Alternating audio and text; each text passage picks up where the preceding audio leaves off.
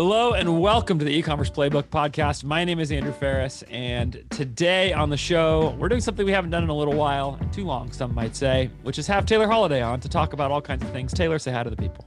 What up, everybody? There it is. There it is. There it is. It's become a meme.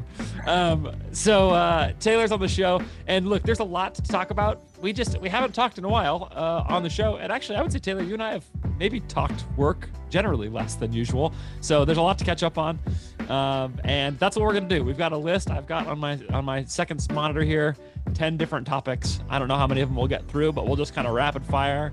Just kind of a what's on your mind show. I actually, just looking at the list of topics, we're getting to do attribution, big picture stuff like that, attribution, industry-wide stuff like debt and those things, and then really tactical stuff like Shopify audiences. Maybe you'll get in there. We'll see. We got Google Performance Max. I have a really specific comment about Facebook remarketing. So we'll see. So we go big, we'll go broad, we'll go bitter and angry, Twitter wars. Are we gonna cover me rage quitting our fantasy league, or are we gonna... Well, I wasn't gonna bring it up. Okay. But, we could start there if you want.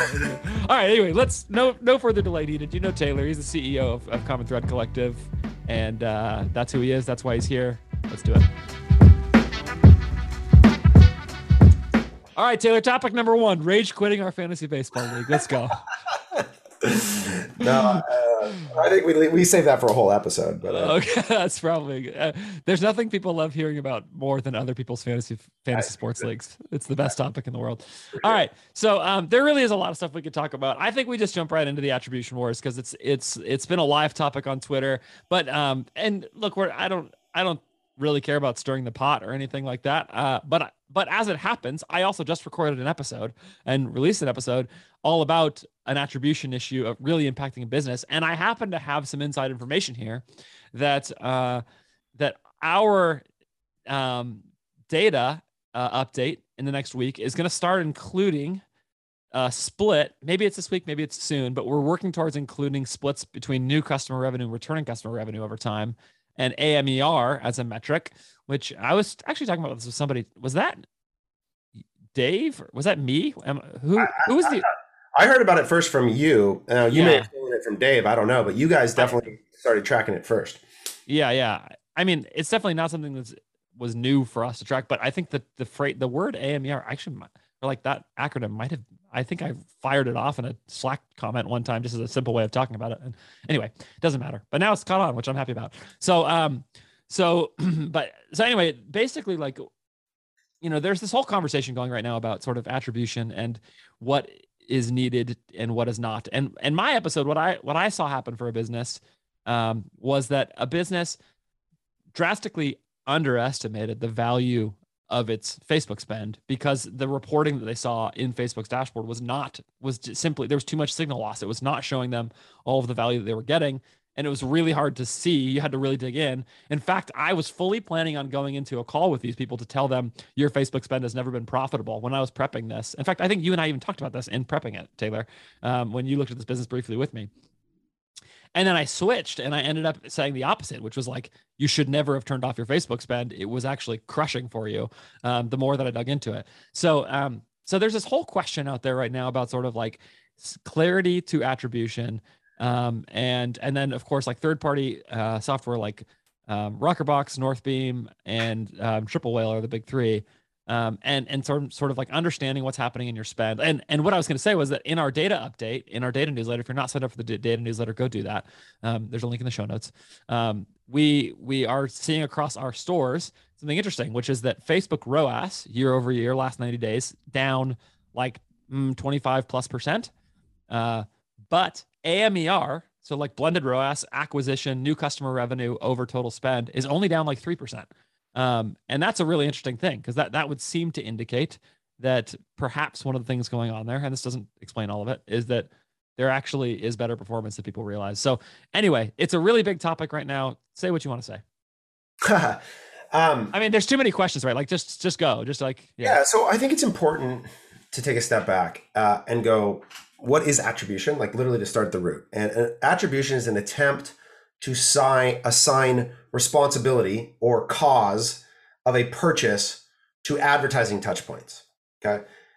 And if we just assert that as the underlying premise that all the things are attempting to do, we need to understand that there is no right answer to the assignment of value. Now, here's what I mean, okay? Right would be, in a scientific term, the ability to reach a consensus in a replicable format where we could show and repeat the outcome over and over and over again. That does not exist. This is really important. That does not exist. There are individual opinions about the best way to do this, but there is no objective consensus. So whether I'm talking or you're talking or anyone's talking, we all need to acknowledge that this is an individual opinion.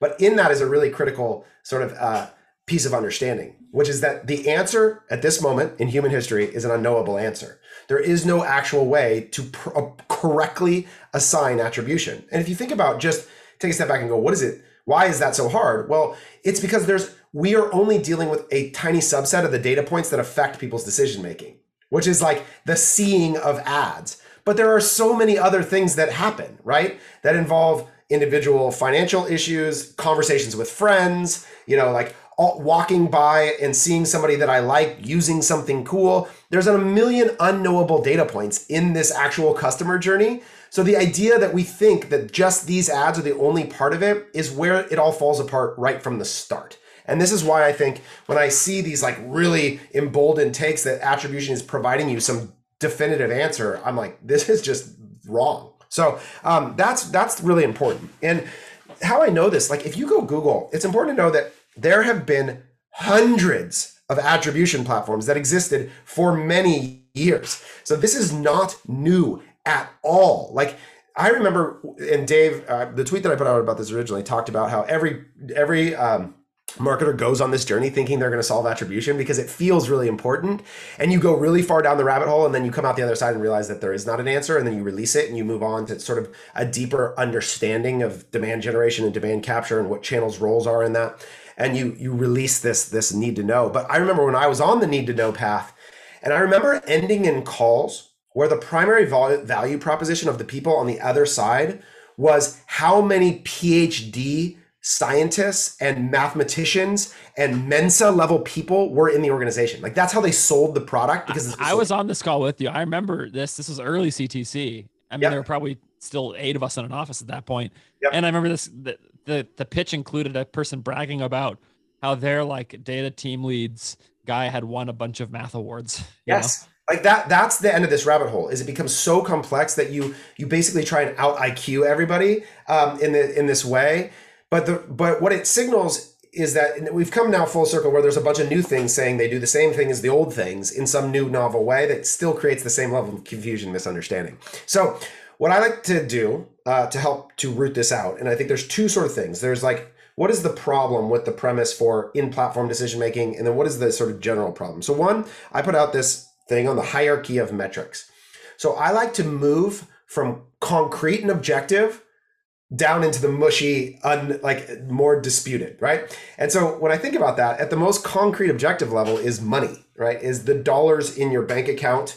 And even this, we have to understand that like from an accounting principle is flawed because there's a distinction between the accrual of revenue and the realization of it. So as an example, PayPal doesn't pay you every day. So the actual realization of your cash is not actually even as clean as like the Shopify revenue number. So this is all really hard. But the most objective in my mind is like your realized revenue in your Shopify account, ideally even further than that on a cash basis, but that minus the cost that you paid to achieve it, minus the dollars you paid on the ads, what I would call contribution margin.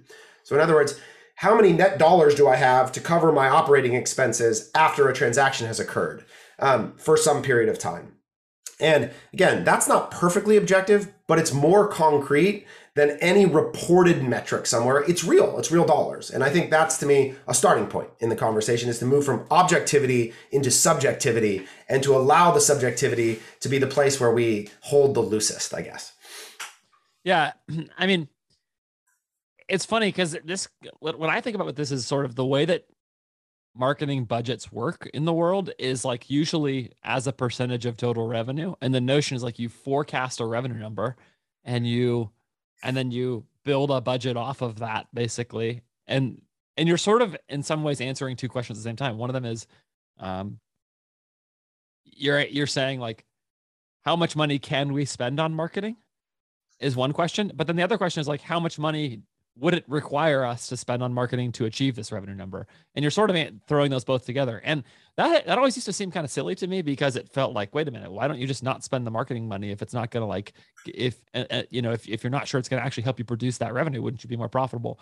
But what is actually baked into that way of forecasting your future in some ways is that, especially the bigger you get and the more omni-channel you are, is that there's a recognition that the marketing dollars are helping, but there's no way you're going to be able to measure it perfectly, which is why, like, especially at real scale, what people are measuring is like views, engagement, sort of the most objective things that you can put on those media buys, and then assuming that will ladder into purchases, generally speaking, and checking that primarily by the revenue number, essentially. So the job becomes very specifically tied to the media buy around these issues of views and that sort of thing. And that might also be because maybe it's more of a brand budget. So that's like kind of one of the things I think here is that's why people do it that way, because if you try to break it all down into this very specific super causal relationship, first of all, you're really direct response reliant at that point. But then secondly, it's just probably not going to really get you there all the way that you want to go. So, and even on another element, like with something like Facebook, like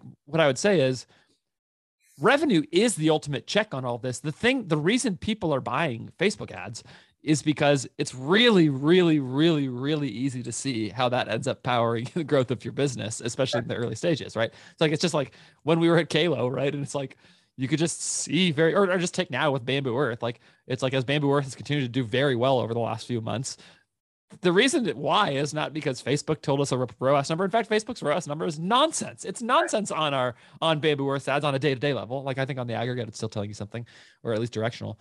But what I can see with those numbers is the revenue. The revenue goes up, and it's new customer revenue in particular.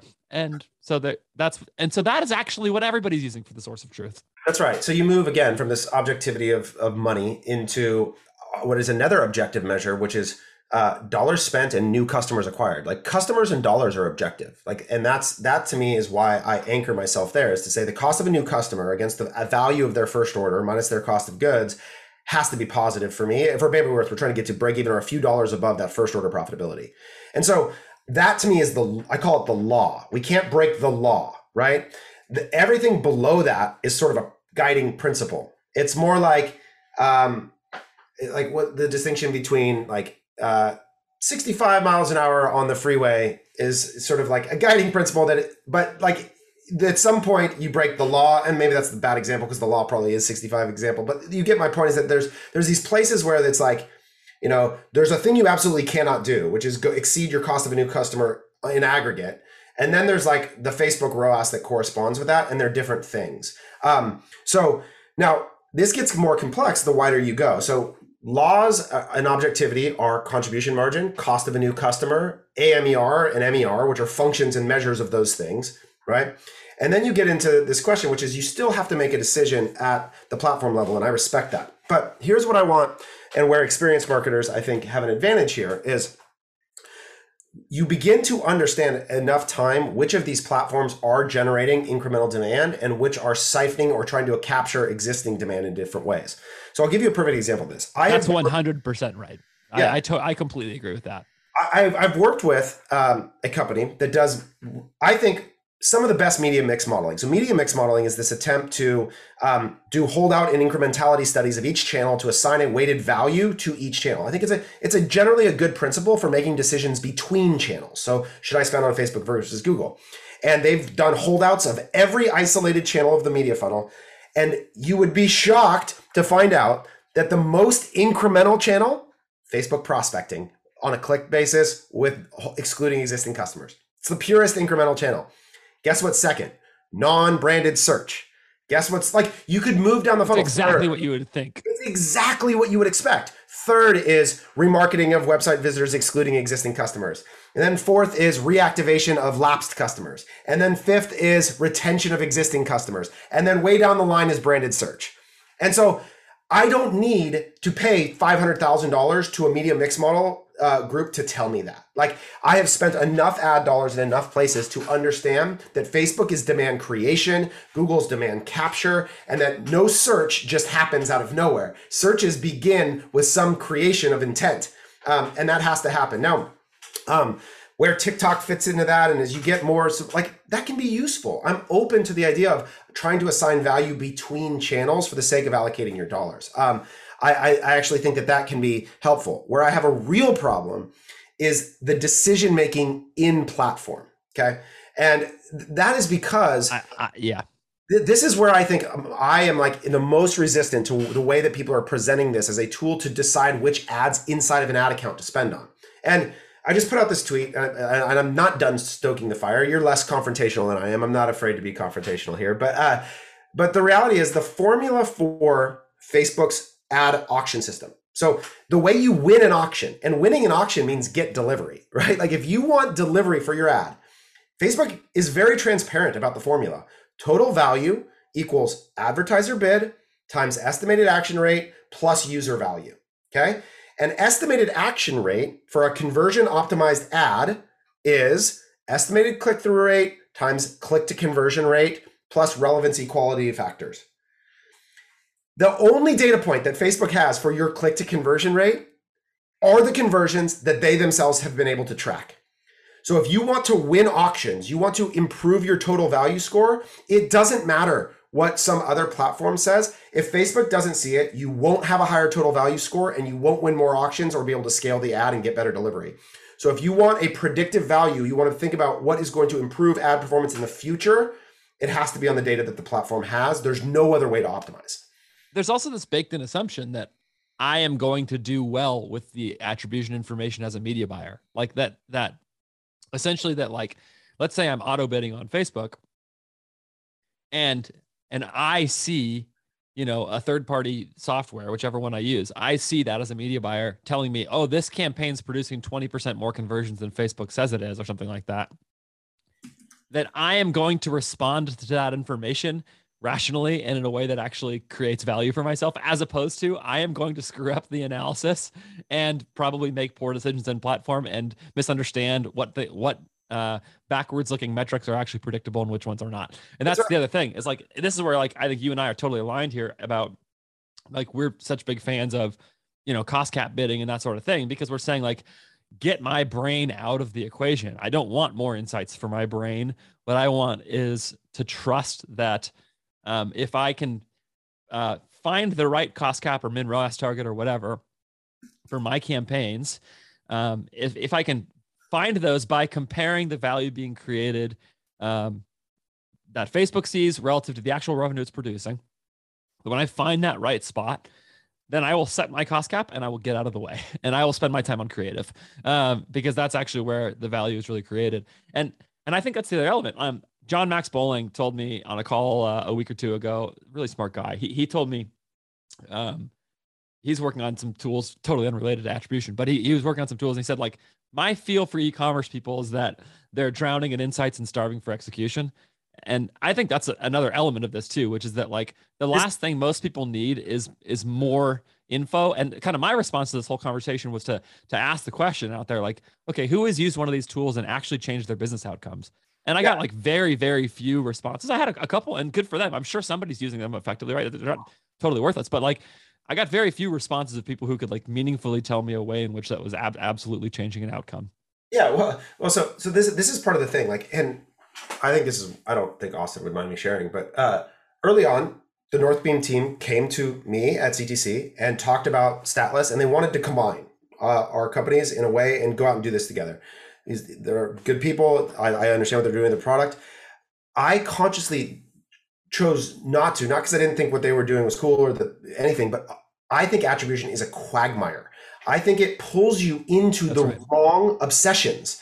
You begin to try to spend, and it sucks so much time and energy away from exactly what you're describing, which is the execution of improving the product of the business. Like, attribution is a thing you worry about when you're at the threshold of death. And you're at the threshold of death, not because of attribution, but because the product isn't good enough, the business isn't there, the margins aren't right, all of the things. And so it sucks you into this vortex of a problem that, when I see businesses, what I see is, like, the fundamental answer to the attribution problem is to be so right that you can allow for a margin of error in your reporting that it doesn't matter, right?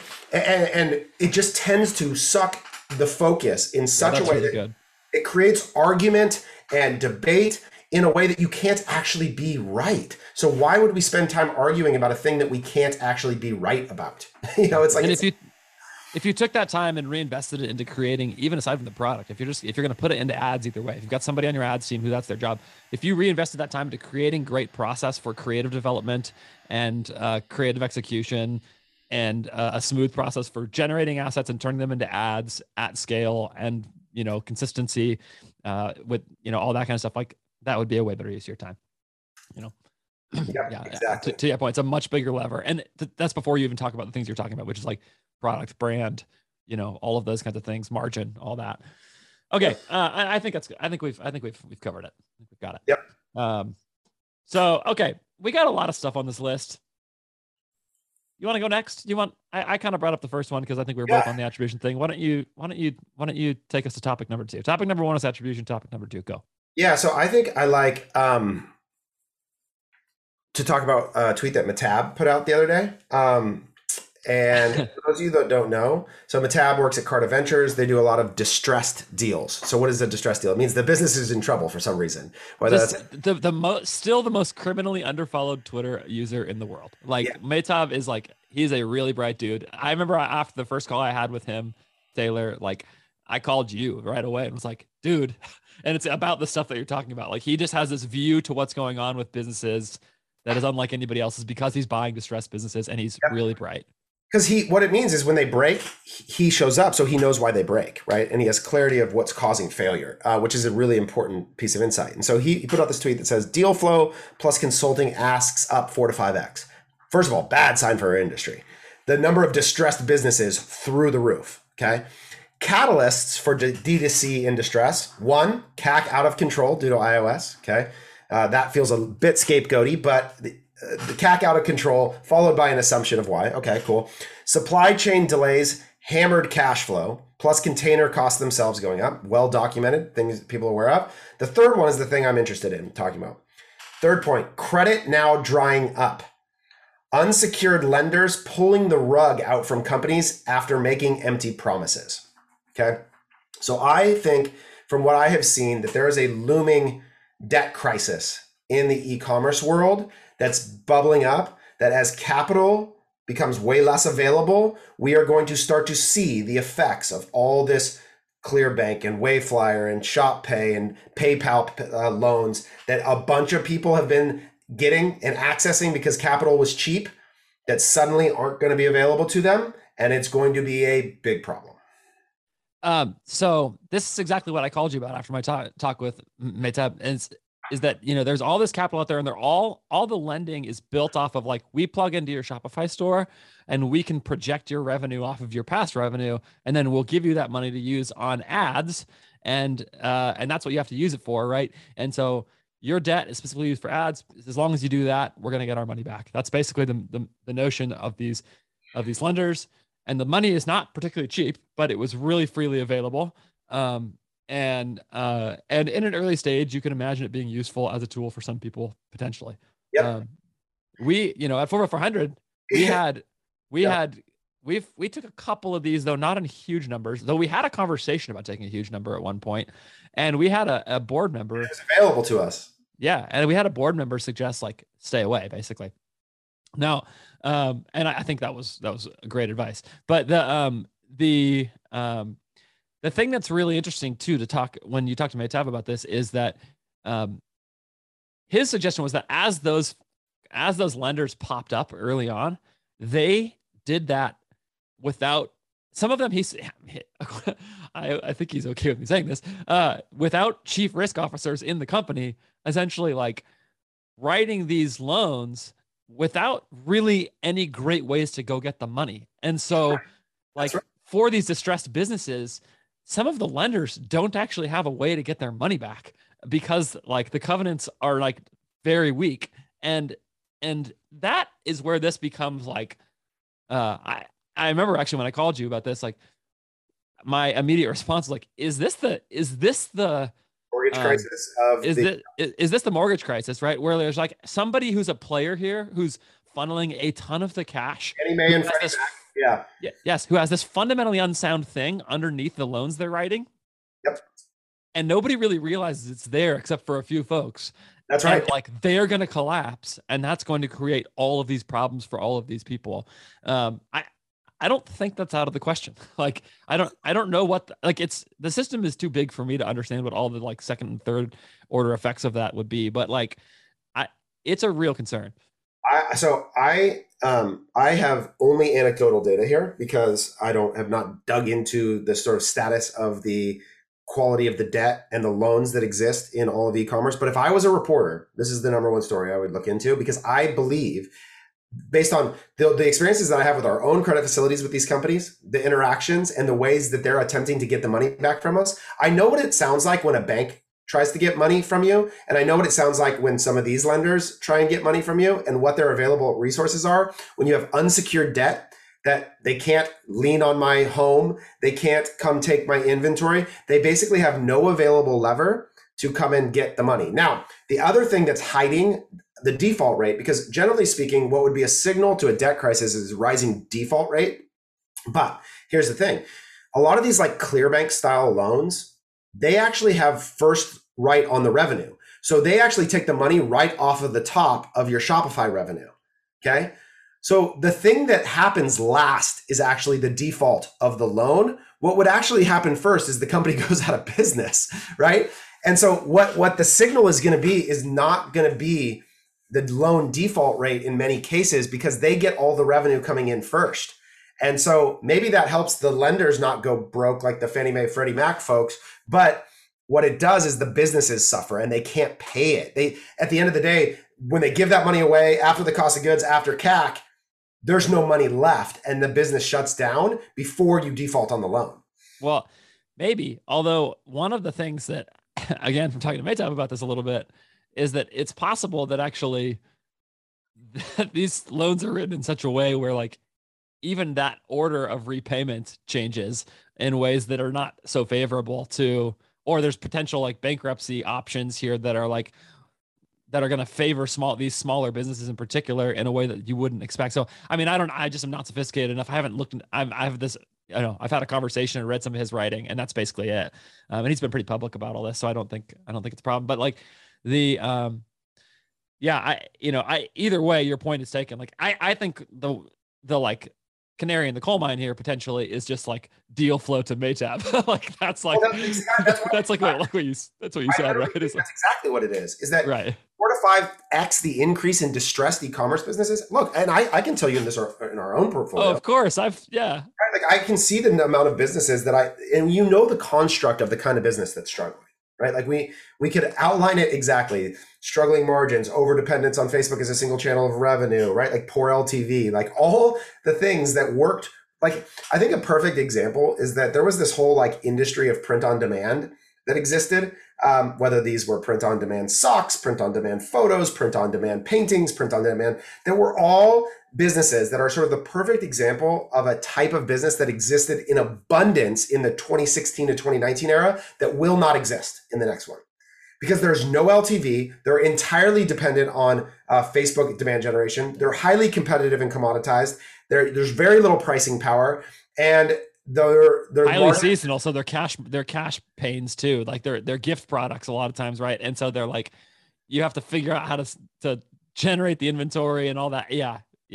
It's those. I think that's totally right. It's totally dependent on sort of like media buying magic, and that world is gone. Yeah. And so I think that this is a real thing. Now, what it's going to do is like these sorts of flushes, I think, while costly to our industry, produce, I think, an evolved structure that is better. Right. And so yeah, totally. But I do think that there are some looming really bad stories about the number of businesses that are going out of business here. That's right. In the near future. And I wouldn't be surprised to see one of these big lenders disappear. Yeah, I agree.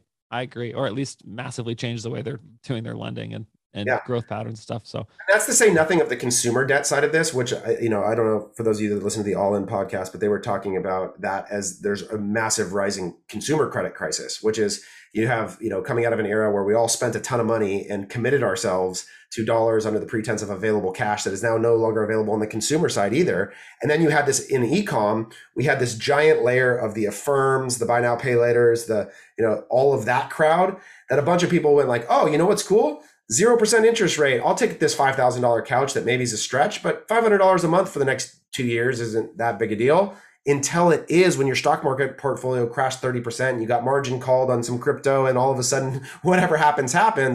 And now you're in real trouble. And so I think you combine this sort of like business financial crisis potential with consumer credit financial potential. And it's choppy. It's risky out there. Yeah. Yeah. All right, let's move on. Yeah, happy. All right. Okay, so here's something. This is like just a little reflection on freelancing that has been from my personal experience recently. And I actually be curious about sort of how you approach this from a different side of things. But just something I've noticed as I've taken on some work, both with clients at CTC in my freelance role there, as well as my own clients, is I've really noticed, and something I sort of underestimated, how much learning curve there is in the first couple months of this kind of work, and how much of a challenge that is when you are onboarding people to new. And I don't have like a huge reflection here, but it's just like a little thing I've noticed, which is like my worst work for clients is not because I'm under efforting or because I'm bad, is in the first couple months. And it's because there's just so much learning that has to be done about a brand, about who the actual movers are in an organization in terms of like who you need to be working with and who eats up your time and who doesn't. And, learning a brand, learning products, learning how a business generates actual revenue and what they care about, which is not always as obvious as it looks. All those things, there's just time required. And I think the thing I've been thinking about it for is like, in relation to my own work, thankfully, I've worked with really gracious people who understood that when they brought me on, and they're like, "Look, we're not expecting like magic here." But I also talked to a guy who was running an agency the other day who said he doesn't always like working with e-com founders very much because they expect magic, whereas he says his SaaS clients expect they are more comfortable with longer term process. But like e-com founders, they want like magic quickly. And that is really hard. And so you'll see like relationships, agencies get bumpy early, and with consultants be bumpy early when my experience, like all I really need is time. Like there just is learning that has to happen no matter how good I am, basically. And so anyway, it's just something I've noticed in these relationships that has been kind of a unique part of stepping into this in a way that I didn't really fully internalize before I started it. So this is such an important topic. Chris Johnson, who's our director of growth strategy, he pointed out to me this really insightful thought the other day, which was this whole industry is a microwave industry. What I mean by that is nobody went to school for 6 years to become a Facebook ads marketer, right? And so the timelines in which the entire industry views itself are just absurd. They're absurd in the expectations of impact. They're absurd in the expectations of growth. They're absurd in the expectations of timing for employees that come in a company and expect to want to grow. They're just built out of this false pretense under which this whole industry has just curved up in 5 years into a massive behemoth of a marketing world. And nobody's actually had to have a long horizon of anything. But what you're talking about in terms, I think this is true for freelancers and employees.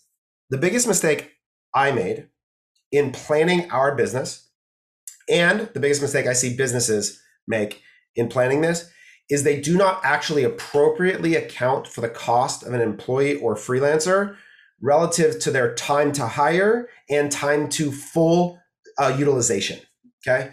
So we used to, as an example, let's just say you have a media buyer and they can handle up to 4 ad accounts. And so you go, okay, we're going to hire them in January. Cool. We can do $20,000 in revenue in January, $20,000 in February, $60,000 or $20,000 in March. That's $60,000 in revenue in the first 3 months against the cost of $7,000 a month, whatever it is. That's a great ROI. Okay. But here's the actual ROI. Month one, they can take 0 clients. They're in onboarding for 2 weeks. The next week, they're in company-specific onboarding for a week, job-specific onboarding for 2 weeks. Maybe they can onboard 1 client in the first month. Maybe. Okay. So that's a $5,000 return on a $7,000 cost, net negative. The next month, because onboarding is also the most time-consuming part of a client relationship, you can't actually do like 4 onboardings in 1 month. So maybe you add another 1 client. So the pacing of actual return of investment on an employee is actually not net positive for almost 4 to 5 months. Okay. And it also means there's a strong incentive to figure out longevity here because the onboarding cost is so high. The more you pay it, the more you're in debt. That's right. Yeah. The same thing is true with agencies. This is why one of the good decisions that we made was to refuse month-to-month contracts at CTC. But anybody who pursues them, I think, is so fundamentally setting up the relationship to fail. And you have to, I would say, spend more time. This is like a David Ogilvy principle too. Spend more time in the assessment and then commit to the partner for a very long period of time under the assumption that you're going to have to work to make it work, and alter your horizons of expectation, whether that's an employee, a freelancer, an agency partner. Oftentimes there is an inappropriate expectation of impact for the person. I watched one of our employees, okay, an awesome growth strategist who took a job at a brand and was fired within 90 days of leaving CTC. And fundamentally, I believe it was the failure of the brand to set them up for success and the horizon of expected impact for the person that they were bringing to the role. There's no way that is a failure of an employee or individual in that instance. And I see this a lot. Growth marketers, come in, you got to fix the business. You're the magic person to make our business grow. I would not want to walk into that situation at all. No chance. I mean, this is probably directly connected to the last conversation too, which is that businesses are in crisis and they're just like trying to find some kind of solution to it. And the solution they can think of is like a growth marketer who understands attribution or something like that. That's right. And that's totally the wrong answer. So yeah. Okay, cool. Go. Okay. Fourth topic number 4. What was the other ones I gave you? You've got on your list Shopify audiences, Bamboo Earth updates, Google Performance Max. Where do you want to go? Let's do Shopify audiences because I think this is a big topic. Okay. Yeah. I was just, part of the reason I put this on here is I was just listening to Toby Lukey on a podcast this morning, who I always love to listen to. I think he's incredibly thoughtful. He was on the I totally agree. He's so helpful, I think. I think he's a brilliant leader. But so he was on the Invest Like the Best podcast with Patrick O'Shaughnessy, if you want to listen to it.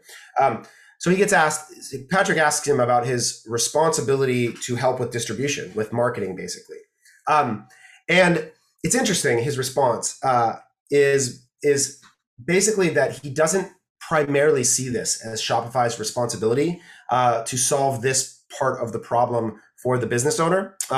He references how it can be solved in so many myriads of different ways, and that they want to focus on the parts of the supply chain and ecosystem that are consistent across every business type, and It felt like a little bit of an obfuscation of responsibility, but he brought up Shopify audiences, and he poo-pooed it in a way that I think is exemplary of its actual potential impact. And we got to be a part of the very early beta for Shopify audiences. And I asked them a question early on, which was like, hey, y'all, you see this little checkbox that Facebook has here where it says that it's going to expand any audience that you give them to whatever they want in order to get the best outcome possible? How does this affect the idea of audience targeting? And they're like, oh, I don't know, we got to look into it. But I think more and more, anytime you see someone, and this is true, this is another, I hear this, I'm even in an argument with John Max right now on Twitter about the idea that one of the values of attribution systems is to create custom audiences. Anytime that you assert that you are going to aggregate a group of people based on some set of data inputs that you have that is going to outperform the set of data inputs that Facebook has, I am out. I am out. It is such a flawed premise in my mind that the signals of intent that are based on engagement with the ad, all the other user social graph behaviors and everything else are going to be trumped by your top 10% highest value customers or whatever, like this, or the Shopify ecosystem when Facebook has a pixel on every Shopify website on the internet is just like so fundamentally flawed that like it is pure marketing nonsense to me. Yeah. I mean, I just think that's totally right. Like it's like, when people think about the idea of targeting and they're like, well, yeah, but our customer is like, a 35 to 44-year-old female or whatever. It's like, I, who's interested in, Disney, or it's just like, yes. yeah, like what do you like? Do you even begin to understand how much data is going? Like, it's so silly. And the funny thing about this Shopify Audiences tool is it's not at all new in terms of what it is. Co-ops, remember all the co-ops I was just gonna bring this up. Like, we got sold on this early. Like, people would do this thing they call the data co-ops, and the idea was like everybody opts in and they share audiences. And the notion is like, hey, there's all these people who come to your store interested in your product and they don't buy. Because they have something else. So like, you can share that audience with other stores. They can share their audiences with you, and you can target people who are in market for your product that way. And there's an obvious problem here, first of all, which is that like, I don't really want to share the people interested in my store with my competitors. But even besides that, it didn't work. Like, it just didn't work. It didn't perform very well. Like, and so it would be like really expensive to click. It just wasn't there. So Facebook can do that already on its own, basically, and there's just no need to layer another thing on it. So I'm with you. I like, we played with Shopify Audiences when I was still at 4,400 for like a couple weeks, and it was like, that didn't do anything. Throw it out. Why not test it? But like, right.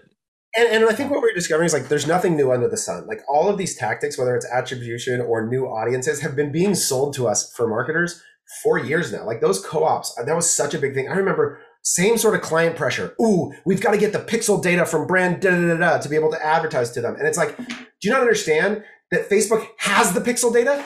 You're literally saying, can you get the data that Facebook has and give it to me so I can give it to Facebook? And you're like, they literally know everybody who's shopping for North Face, and it's the premise is so, but it reflects a desperation that I empathize with. I understand why people want to do it, but I think every time we try and absolve ourselves of the responsibility of going to make the business better and try and find a hack that solves it, we've lost the way.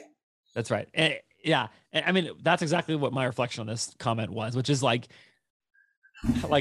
Again, the actual like the thinking there is like, my product is awesome. I just can't seem to get it in front of the right people, and that's not your problem. It's not your problem. You can get it in front of the right people, and it takes no work to do it. Broad audiences, let Facebook figure it out. Like, that's the answer.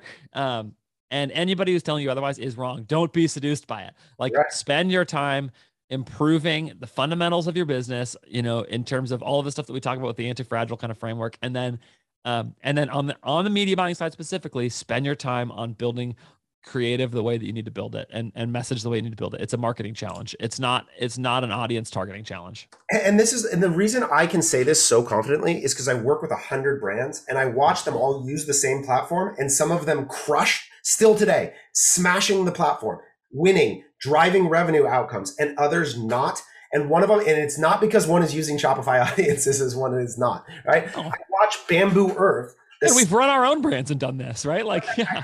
I'm watching it play out in front of me. Like, I can see who's winning and who's not, and what the variables are in the delta of their performance. Like, and for none of them is the delta related to, ooh, they have a really clever targeting hack, or like, ooh, they're all using $1 ad sets. Like, this has been the story forever, where there has been some attempt to so I remember, like, there's always, and this is so tempting because there's a case study out there. I remember forever, it was like YouTube or Taboola. Like, you'd hear this like story about a brand who had this amazing case study, and everybody would always like feel bad that they weren't that thing. And it's like, when we compare our behavior to the one edge case example, it's like, that's a really bad thing to chase. Believe you're average. Like, essentially just like go chase the average. Yeah. Assume you in that average. That's right. Yeah. Okay. I want to talk about omnichannel a little bit. This comes back to things I've talked about on the show a lot of times recently. And I'm just kind of seeing this rubber band effect, which is that, in the early days of D2C, and I've talked about this here before, the promise was cut out the middleman, own the customer data, and that will reduce costs, create a bunch of margin, and D2C will make a ton of sense that way, because now you don't need Target or whatever, you can go reach customers directly. They'll buy online. It's awesome. That was great. And there was a little while where that worked. Now the problem is, over time, there actually has become a middleman. That middleman is Facebook, and costs there are expensive. And so that's where your margin goes instead. And so there isn't a clear answer there. However, D2C is still viable in its own way. And there you go. what I've seen happen in the challenge related to like pure play D2C is that people have increasingly gone towards other channels. For example, people I think in general are much more open to Amazon than they were earlier. They used to think of Amazon as sort of cannibalizing their own customers. Most people now, I think, recognize that Amazon is incremental. I could be wrong. It just could be the people I hang around with. My sense is that they go like, okay, actually, we'll go do Amazon also. There's a whole bunch of customers there. We'll get good there as well. And that's their first step towards something like omni-channel, because I do think Amazon is mostly incremental. Okay, so there's that. And then they're going like, wait a minute, why don't like wholesale is great. Wholesale, like when people buy, they rebuy a lot and they buy in large amounts of dollars at the same time and they repeat. And there's really good margin on that actually. And if I can sell through it all, that's really good. And so they add wholesale. And then they're like, wait, big box, those orders are really big and international. And so they start adding these channels. And the thing that's so interesting about it to me is that in the initial days of pure play D2C, what my experience was that the sort of idea was very sort of arbitragey in the mindset. It was like, this is the easy channel, go do that, go exploit the easy channel. And that probably wasn't totally wrong in those days. And now I feel like there's a little bit of a pushback the other way, which is that like some of these other channels are actually the easier ones. D2C is the really hard one. It's not very viable in the same way. And so go do this. And what I've actually seen happen from a couple businesses I've looked at recently is that I now am a huge believer that businesses should, from an early stage, be pursuing genuine omni-channel revenue. If for no other reason that I have talked to brokers about businesses that I have been trying to sell, and they have told me when you have omni-channel revenue, just like when you have omni-traffic channels on your D2C, your valuation goes up. And there's a really obvious reason for this, which is that your business is de-risked. It's significantly de-risked. If one channel goes wrong, then use can hold on.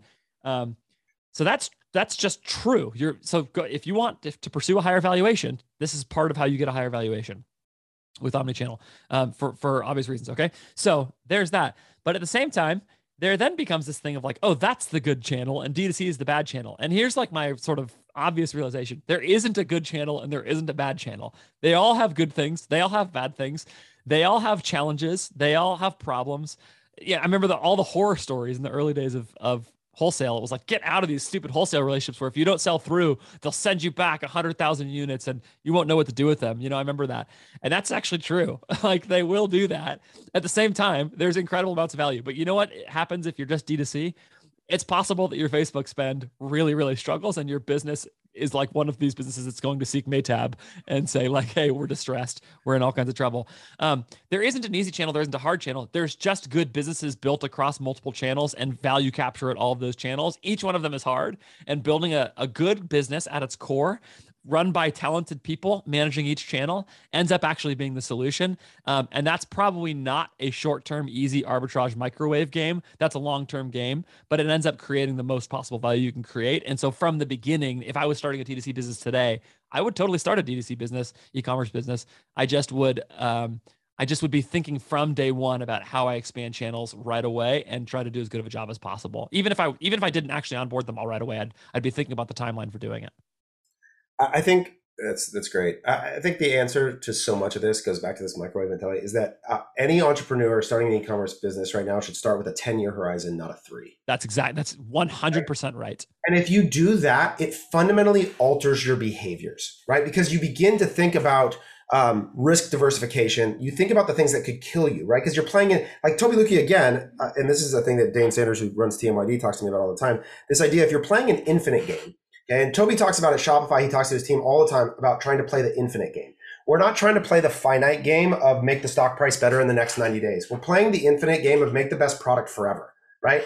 And when you do that, you just alter your behavior in such a way that the biggest thing you're trying to prevent against is not being able to play, not die. And when you think about that, now risk profiling is a thing that enters your worldview a lot more. And exactly what you're describing, diversity of channel, both of traffic channel and distribution channel, become really important, because if one turns off, you're still alive. You still get to keep playing the game.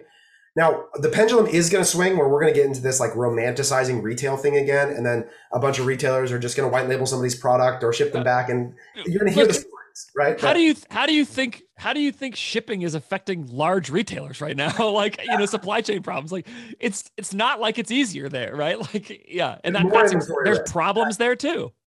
That's exactly why there's more value. Why there's a higher shareholder value, though, which is that if you have problems in one of those spaces, you could potentially endure them if you have healthy business units on the other channels. That's right. So if it's my capital, you're de-risked. To you, exactly, you're de-risking my capital when I give it to you. So that's why there's a higher value for sure. So now, is that harder from a cash flow management? Yes. Does it require nightmare things like ERP systems and more complex operations and logistics? It does. But guess what? Like, the obstacle is the way. Solving for the complex problem is directly related to the value of the thing that you create at the other side.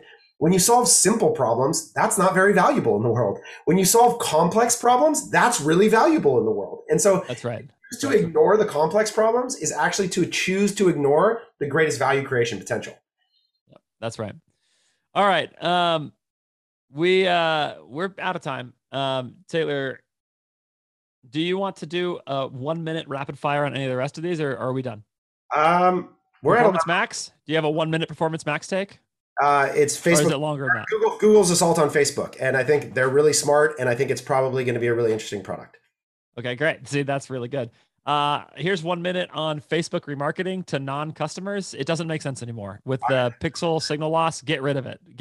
If you want to separate out past customers in your Facebook advertising and run that as its own retention audience, that's fine. But at this point, I'm fully getting rid of like people who have been to the website in the last 7 days. There's too much signal loss in the attribution. Consolidate your learnings in less ad sets. Baby Worth updates, Taylor? Anything in less than a minute? 6 straight months of increased Facebook spend, return, and net outcome for the business in the midst of this environment with zero attribution tools. And in post iOS 14, which means iOS 14 isn't the problem. Yep. Right?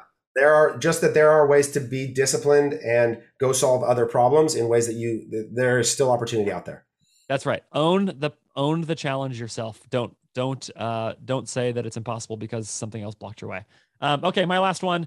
Freelancing. One more reflection on that. It doesn't give you the freedom you think it does. And I didn't necessarily think it was going to give me incredible freedom, but it can still be great. And I actually love my freelancing life right now. I think it's been really, really good for me. I haven't been sure what the long term is for me, but I think it's been really good. But man, I've been as busy as I've ever been, and it's still really challenging. And so it actually comes down to how you design your life and where you put boundaries in your life, not which job structure you have, probably. So there you go. All right. I think that's everything. We got through like 10 topics today. That's pretty good. Let's go to the outro. I think that's it. Thanks, Taylor. All right. Hey, thanks for listening. As always, there's a couple links in the show notes, the data newsletter, Maytap's Twitter account, if you want to go see that. We'll give him some love. If you've been following the Attribution Wars, you can pretty much just go anywhere on e-commerce Twitter and find that. But Taylor, we appreciate you joining today very much. Anything you want to tell the people to go pursue besides Taylor Holiday on Twitter? Yeah, no, Taylor Holiday on Twitter. No, go. It's so annoying. It's such an annoying answer. Go think about how to make your product 10 times better than it is today for an hour. I love an hour, and think about how to make your product 10 times better than it is today for 1 hour. That's what I encourage you to do. I think that's fantastic. All right. If you like listening to this, please share it with somebody. Please rate, please review. All of those things are really helpful. Otherwise, I think that's it. Thank you again to Taylor and to the crew who puts this out there every week. I don't mention them enough, but there's some people who edit this and compile show notes and all that, and we sincerely appreciate that. Hope you've enjoyed it as always, and we'll see you next week.